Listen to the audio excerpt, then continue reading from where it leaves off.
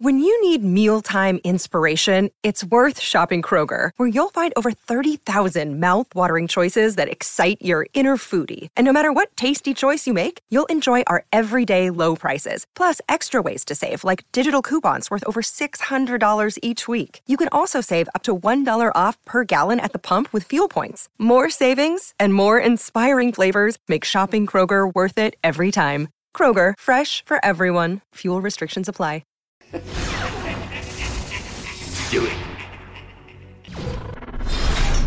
We would be honored if you would join us.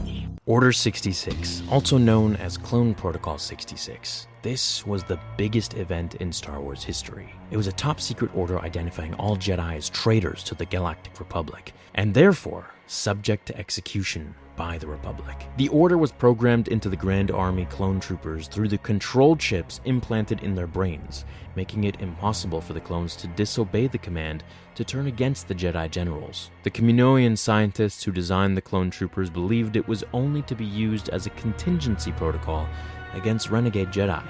In secret, Order 66 was the means by which the Sith intended to bring about the fall of the Jedi Order. Hey everyone, how are you all doing? Welcome to the 10th installment of the Luke's Point of View series. Today we're going to be covering Luke's point of view of the end of the Order. In other words, Order 66, and basically, well, the end of an era as well, the end of the Republic, sort of. Now, the full book will come out in November 19th, I believe, where we'll be able to cover a slew, well, the entire book, actually, of what Luke's point of view was regarding different characters, force powers, and different events in the Star Wars timeline. I'm hoping we get to learn about Mace Windu and more characters that we would love for Luke to know about, like General Grievous. Because, in canon, on a side note, Luke actually knows who General Grievous is. If you missed it, check it out in my Luke's Point of View Kit Fisto episode. So, without further ado, let's get to Luke's point of view on the end of the Order and Order 66. Here's what he has to say about it. As the Clone Wars reached their climax, it looked as though the Jedi and their clone army would be the ones to claim victory.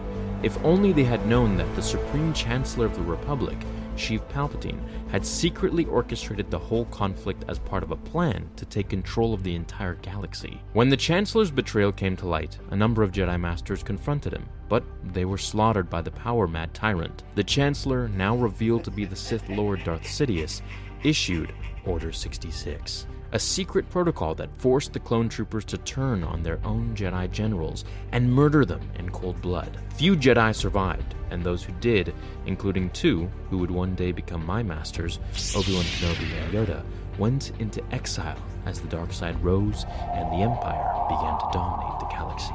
Now, I'm hoping that the full book will go into further detail of more of what Luke found out about Order 66, because it was such a big pivotal moment in the entire galaxy for Star Wars.